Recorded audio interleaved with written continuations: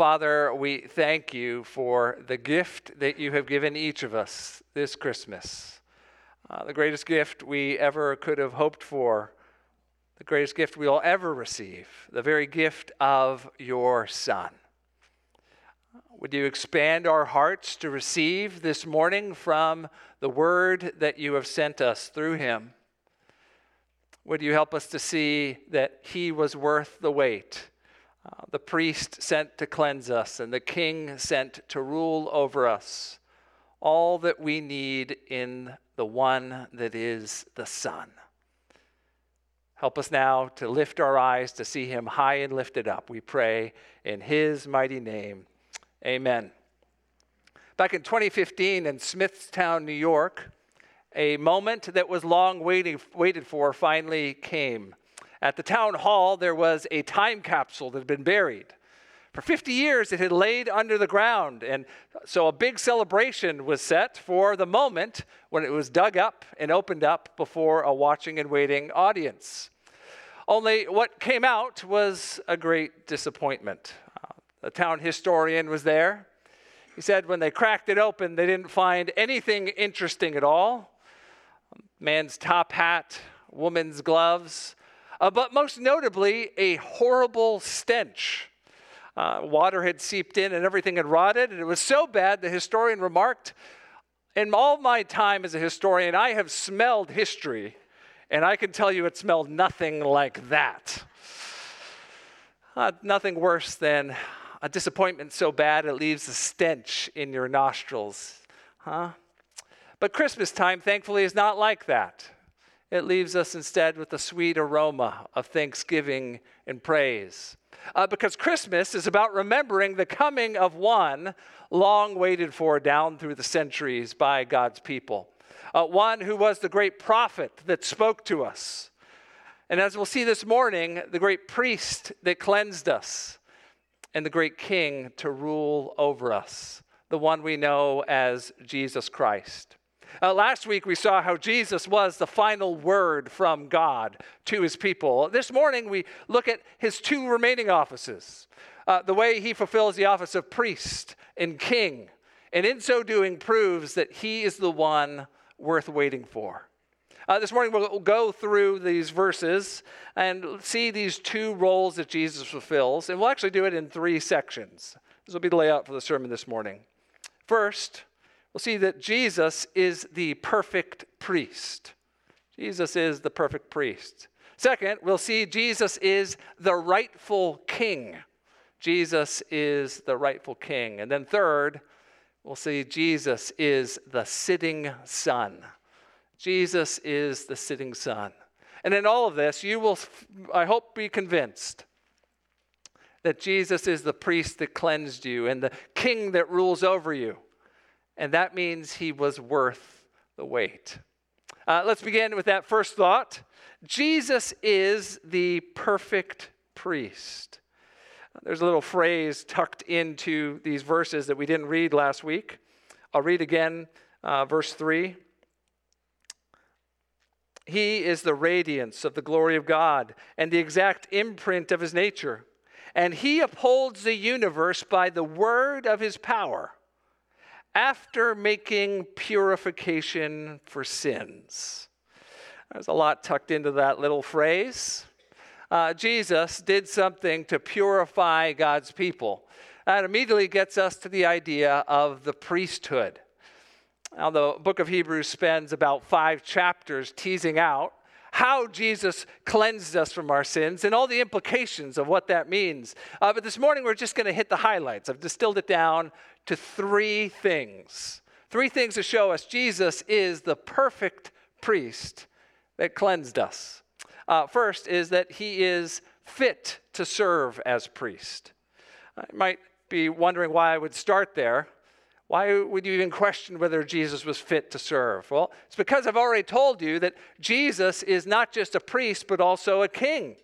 Back in Israel, you could not occupy both offices simultaneously. Israel's first king, Saul, tried to do so. Back before a battle, he didn't want to wait for the priests to show up and make the sacrifices to make sure that Yahweh was on their side. So Saul went ahead and presumptively played the role of the priest. He offered the sacrifices. And as a result, when the prophet Samuel arrived, Saul learned that that mistake would cost him his kingdom one day. You could be a king, the line of David, or you could be a priest of the line of Aaron, but you could not be both. So how in the world can Jesus serve as both our priest and our king? Well, Hebrews has an answer for us. He is of a different line than all the other Levitical priests, the sons of Aaron that came down through the generations. Jesus is a priest of the line of a guy named Melchizedek. Back in Hebrews chapter 5, for a second, just flip over there in your Bible. Hebrews chapter 5, verses 9 through 10. We're told of his fitness. Hebrews 5 and verse 9.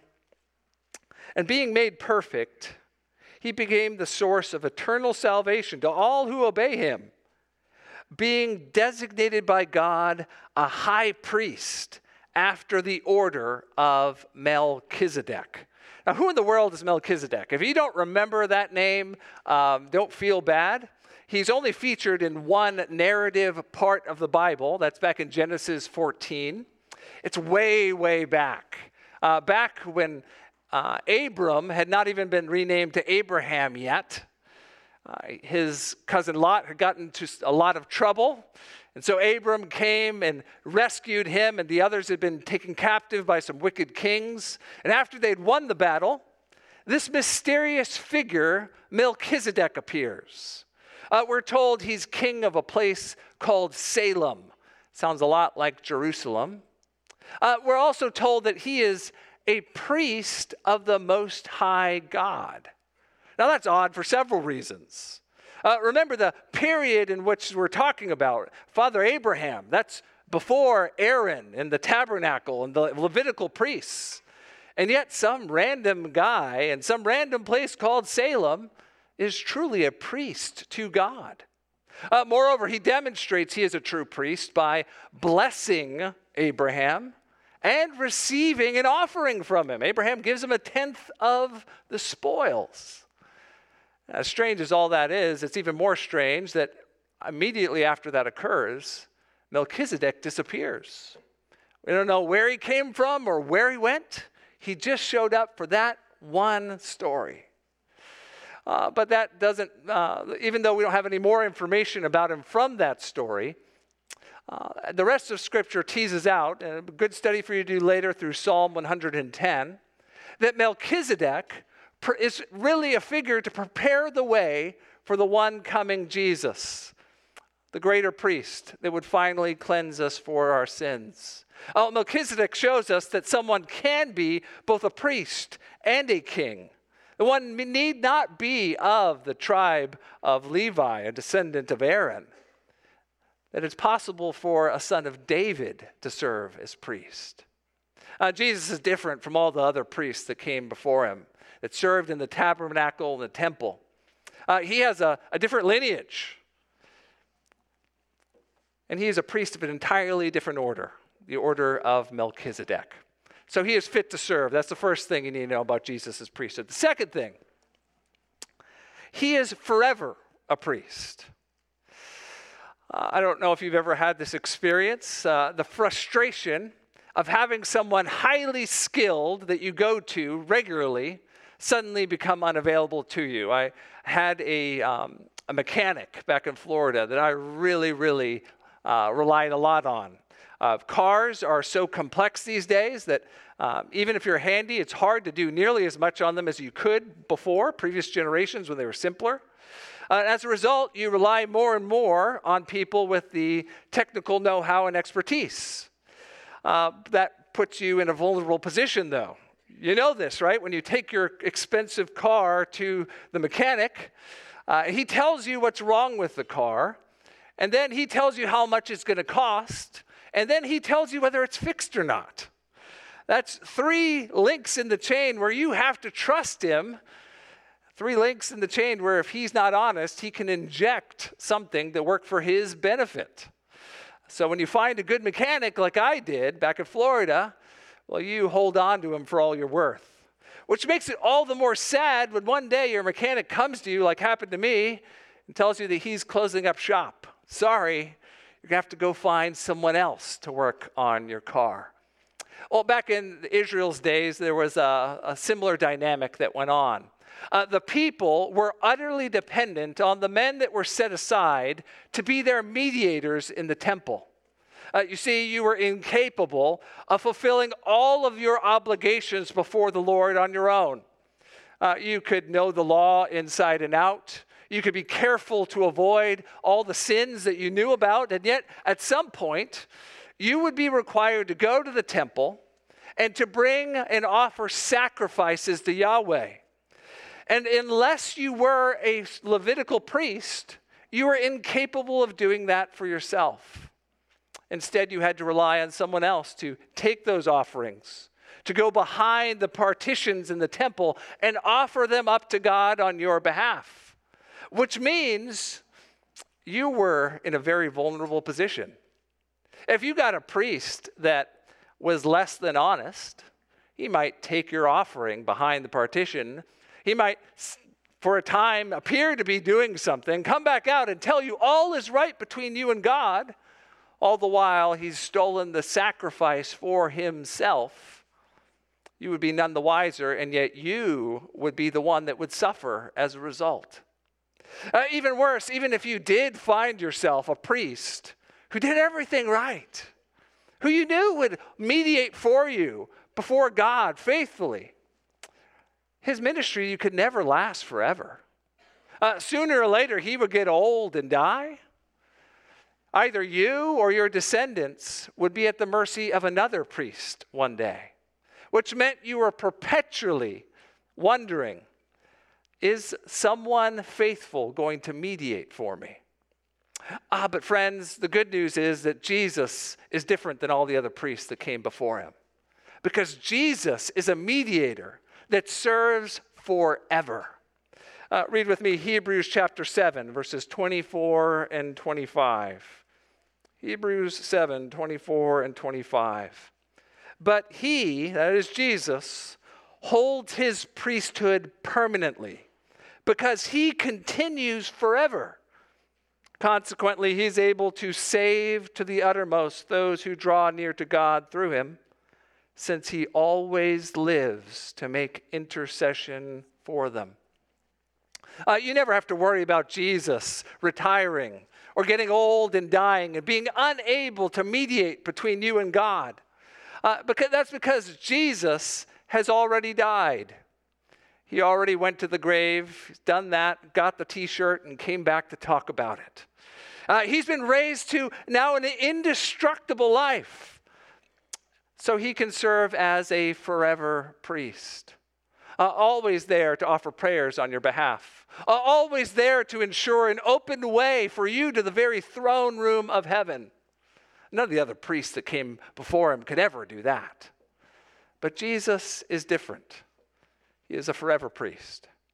Third, final reason why he is the perfect priest that we have been waiting for is that he himself was the final sacrifice. He was the final sacrifice. Woven into that sacrificial system was something that always left God's people less than perfectly satisfied. That was not a mistake. God never makes mistakes. He gave careful instructions and built in a sense of incompletion from the very beginning. No matter how often you did your duty, traveled to the temple, brought the sacrifice, had a priest offer it up on your behalf, whether that was the occasional sacrifices that you would make or the Day of Atonement when everyone was required to come simultaneously. No matter how many times you did it, there would always be another sacrifice to be made. The sins of the people were never fully eradicated. They were just for a time cleansed.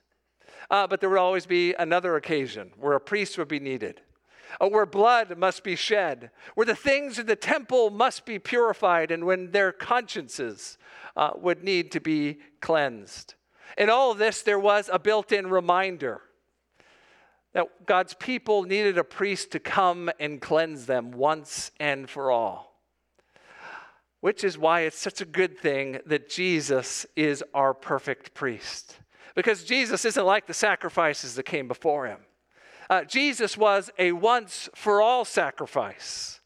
His own life given for sinners once for all time. Look with me in Hebrews chapter 9, verses 25 through 26. Hebrews 9, 25 through 26. Nor was it to offer himself repeatedly, as the high priest enters the holy places every year with the blood and not his own. For then he would have had to suffer repeatedly since the foundation of the world. But as it is, he has appeared once for all at the end of the ages to put away sin by the sacrifice of himself. Jesus offered a sacrifice far better than all the bulls and goats that you could possibly offer. A sacrifice of such value because it was utterly spotless and blameless in every way. A perfect life. His life of obedience offered up on the altar of God in the place of sinners. A sacrifice to once and for all pay the penalty for sins and put away our guilt before God. If you're here this morning and you're not a Christian, please understand this is the gift of Christmas that you need to receive most of all. It's really the heart of what Christianity is. The sacrifice of Jesus to save sinners from their sins. The Bible tells us that all of humankind has had a problem since the very beginning.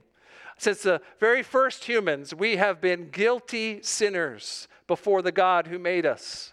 We have deserved punishment for rebelling against his rules, and there's no amount of good works we could ever do to tip the balance into our favor. Instead, God had to do something we're incapable of doing, sending his own son, Jesus, to give his life as a perfect sacrifice. On Christmas, we celebrate Jesus coming into the world, being born as a baby in a manger. But the good news isn't just that baby was born, but that he would grow into a man that would one day hang on a cross and die willingly in the place of rebels deserving God's punishment. That's good news because Jesus accomplished his mission. His sacrifice of his life was sufficient to cover your sins and my sins and the sins of anyone that will come to God through him. Friend, no matter what type of life you've lived up until now, what manner of sins you have committed, how heavy the weight of guilt might be upon your conscience, know this. The blood of Jesus can wipe all of that away and make you perfectly pure in your soul before God. All you have to do is receive the gift. It's to trust Jesus by faith, to turn from your sins and turn to him and receive his life forever to be God's gift to you. Friend, if you don't know how to receive that gift, I just invite you, find a Christian friend. They would love to explain to you how you can have the gift of Jesus this Christmas. Jesus is our perfect priest. So much better than all the priests that came before him, that they're just shadows of him. But he's also something else. He is our rightful king. That's the second thing we'll see this morning. Jesus is the rightful king. In verse 2, we looked at it last week, but there was something that we didn't cover. In these last days, he has spoken to us by his Son, whom he appointed the heir of all things. Sons in the Bible are very, very significant. That's not just because God loves baby boys. It's because sonship carried with it both the resources and the responsibility of the family. The son is the one who would one day inherit all the resources, the land and the money. He would also inherit the responsibility of carrying forward the family name and caring for the family. That's why the king of Israel often was called the son. He was the one who inherited the resources and responsibility of the nation. And yet, even from early on in Israel's history, there was an expectation that the son would inherit more than just the nation. He would inherit the nations. Psalm 2, 7 and 8, a psalm about the king of Israel, a psalm that's also about the king to come, the rightful King Jesus, says this in those two verses. I will tell of the decree. The Lord said to me, you are my son. Today I have begotten you. Ask of me, and I will make the nations your heritage, and the ends of the earth your possession. There was this expectation that one day the Davidic king would inherit more than the borders of Israel. He would inherit the very nations of the world. Only king after king fell short of that prophecy. King David, Israel's first good king, he certainly expanded the borders. He won victories over the Philistines and the Amalekites. And for a time, it looked like maybe God's promise would come through him, but then he fell into sin. Then his reign ended in death. Maybe his son Solomon would do better. Certainly started well. He didn't rule with the sword, but with the royal decree. He was an expert in politics and commerce. And through him, the borders of Israel expanded. Even the wealth of the nations started to be brought from the far countries to Israel. It looked like for a time, perhaps the nations would be his inheritance. But then he fell into sin. And just like his father David, he died as well. After that came a parade of kings. Some good, some bad, all falling from the same tree with the same rottenness in them. Time after time, God's people got rulers that did not live up to their expectations and certainly didn't live up to this prophecy until the end of the monarchy in Israel, until they didn't inherit the nations, but even lost their own nation when carried off into exile. But Jesus is different than all the kings that came before him. Jesus never sins. And Jesus inherits not just the nation of Israel, not just the nations of this world, but he is the heir of all things. Jesus, we are told, will inherit everything that is. He's qualified for that for a reason. Because he's the one who made it in the first place. He is the one through whom also God created the world. All that is as it is because one day it would belong to Jesus. No other king of Israel could ever claim a title like that as Creator God. But there's another qualification that Jesus has that shows that he is right to rule as the king of God's people and of all that is. It comes down in verse 4. It's a little hidden there, but take a moment for me to show it to you.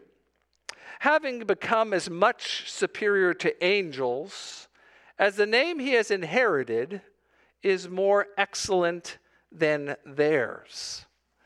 So there's a long argument in Hebrews about how Jesus is greater than the angels. It runs all the way through the next chapter. We don't have time to unpack all of it. But what we should notice here is that we're told that Jesus has inherited something, a name, that is higher than even the angels itself. Think about Jesus' life. It had a trajectory to it. It started off going from high to low. He was the Son in heaven who humbled himself to become one of us. In the incarnation, he took on the lowly, weak, frail flesh of humanity. He humbled himself even more after that.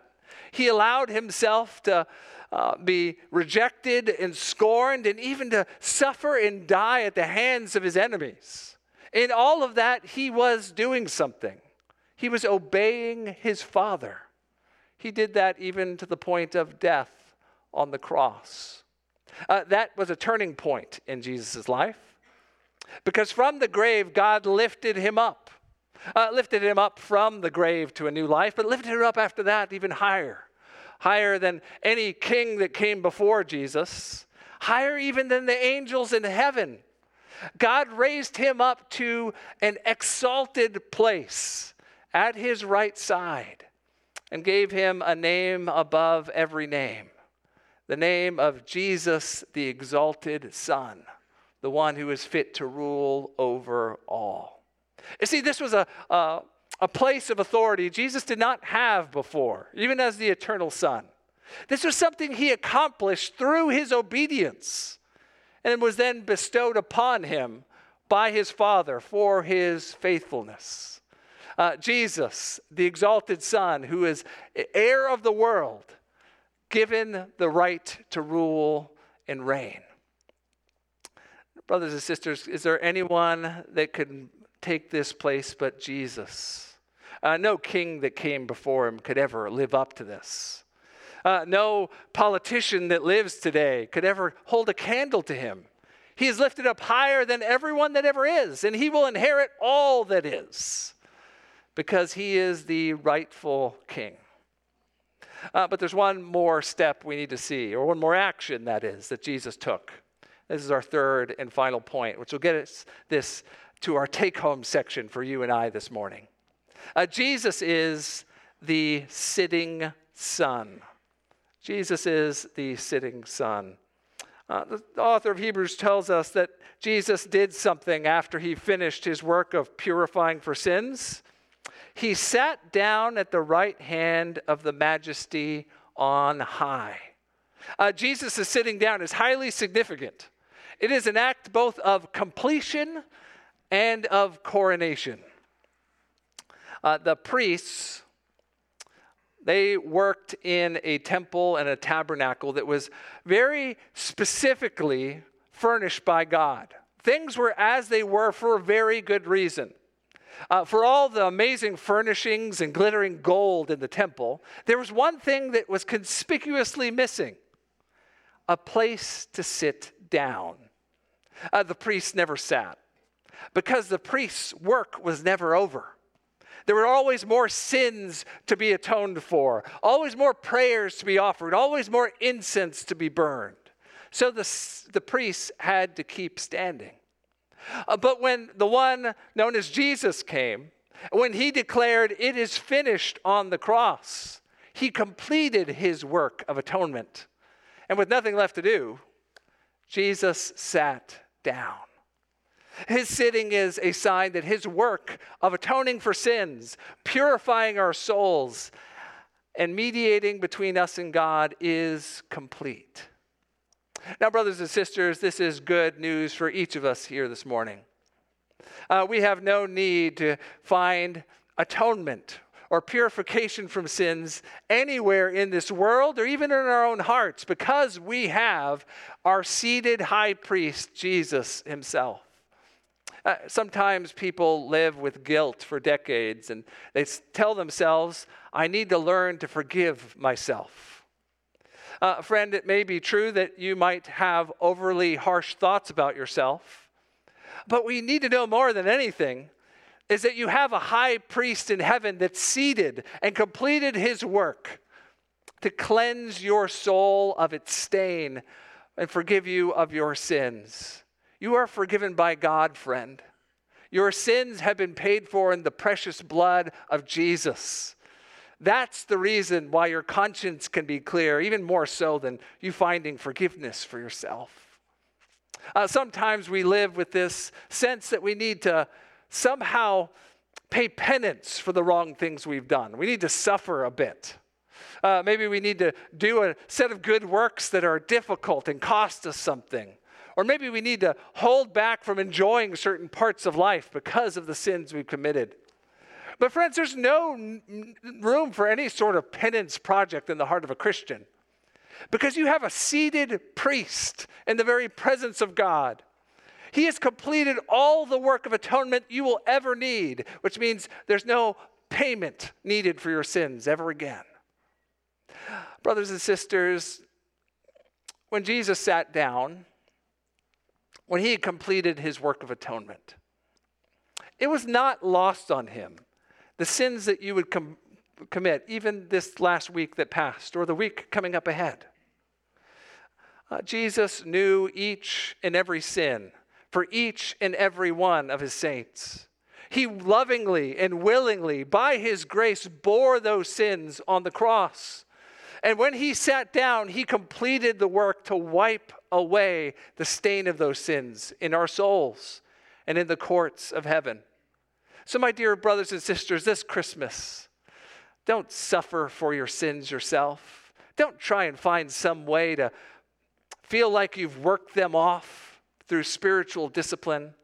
No, bring your sins to Jesus. Find the gift of a clear conscience, sprinkled clean in his blood. Remembering if he is the perfect priest that offered that once for all sacrifice, then you are truly freed from the penalty for your sins forever. His sitting down was an act of completion. It was also something else. It was an act of coronation. Where did Jesus sit down? Was there just a random chair up in heaven? No, he sat down at the right hand of his Father. In the ancient world, the right hand of the king was a special place of honor and authority. Jesus sat down on a throne that is his own. He sat as an act of ruling and reigning, as the one who had proved himself obedient and who will inherit all things. Well, this Christmas, my dear brothers and sisters, would you receive the gift of knowing that you have a king that is seated on the throne of heaven? I know as you get closer to the twilight years of life, your thoughts oftentimes start going to what is going to become of this world. Very common thought for people to start thinking. Well, what sort of world will my kids and my grandkids and my great-grandkids inherit? Maybe you watch the headlines, you try to read the direction things are going, and you find yourself despairing. Seems like things are getting worse, like the world is spinning out of control, and I don't have enough years left to fix it. My dear brothers and sisters, would you remember that as much as you love your kids and your grandkids, and even as much as you love this world, that there is one who loves it far more. One who is the rightful inheritor of it. The one who will one day fully rule and reign over it. The one king that rules over us all, Jesus. Jesus is already ruling and reigning. And he is perfectly capable of making a beautiful end out of this hot mess that is the world that we live in. So do you trust him for the way the world is and the way the world will one day be, even after you and I are long gone? Trust the one who has the right to rule and reign over all of us and even this world. Trust Jesus. We also need to remind ourselves, if Jesus is seated on his throne in heaven, then no one else should be enthroned in the very place of prominence in our own hearts above him. I hope this Christmas time, as you gather with loved ones and you see those that you long for year round, I hope your heart is filled. I hope you feel joyful. Yet let's not put people in a place that they are incapable of being worthy of in our hearts. No one, no matter how much we love them, is capable of sitting on the throne reserved for Jesus. Everyone else in our lives is actually better loved when Jesus is our first love and when we love them out of an overflow of what we've received in him. Don't make your grandkids into an idol. Don't make your spouse into the one you worship. Don't put on your uncle or your father or anyone in your family that you look up to, the expectations of the leader that you need. Realize that only Jesus, only he and he alone has right to rule on the throne of heaven, and only he has the right to rule in our hearts this Christmas.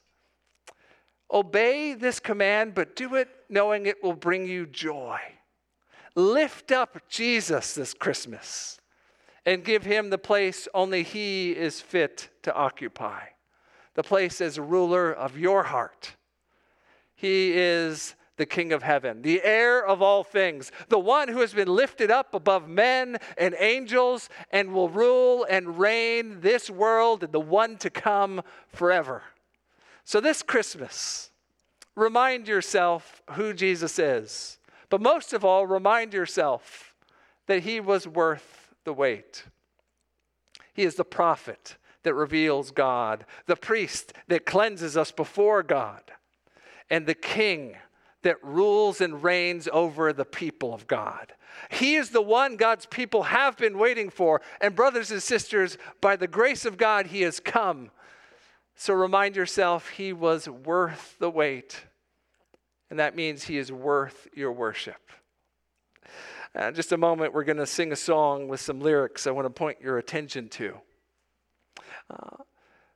Think about these words and connect them to this reality. Jesus is the one we were waiting for, and he was worth the wait.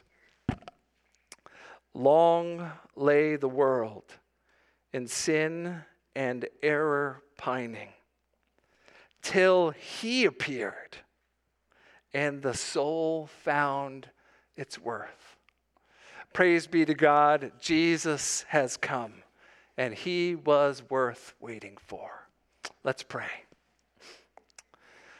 Jesus, we now exalt you. We lift you up to the place that only you are deserving of, the place of prominence in our own hearts, the place that is a reflection of your exalted seat at the very right hand of your Father in heaven. Jesus, we thank you for being obedient to the point of death so that you could cleanse us as our great high priest once and for all.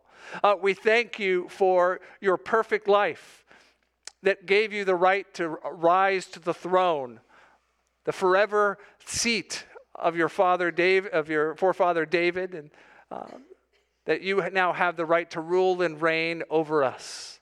And now, Jesus, we worship you as the baby that was born so that our joy could be full forever.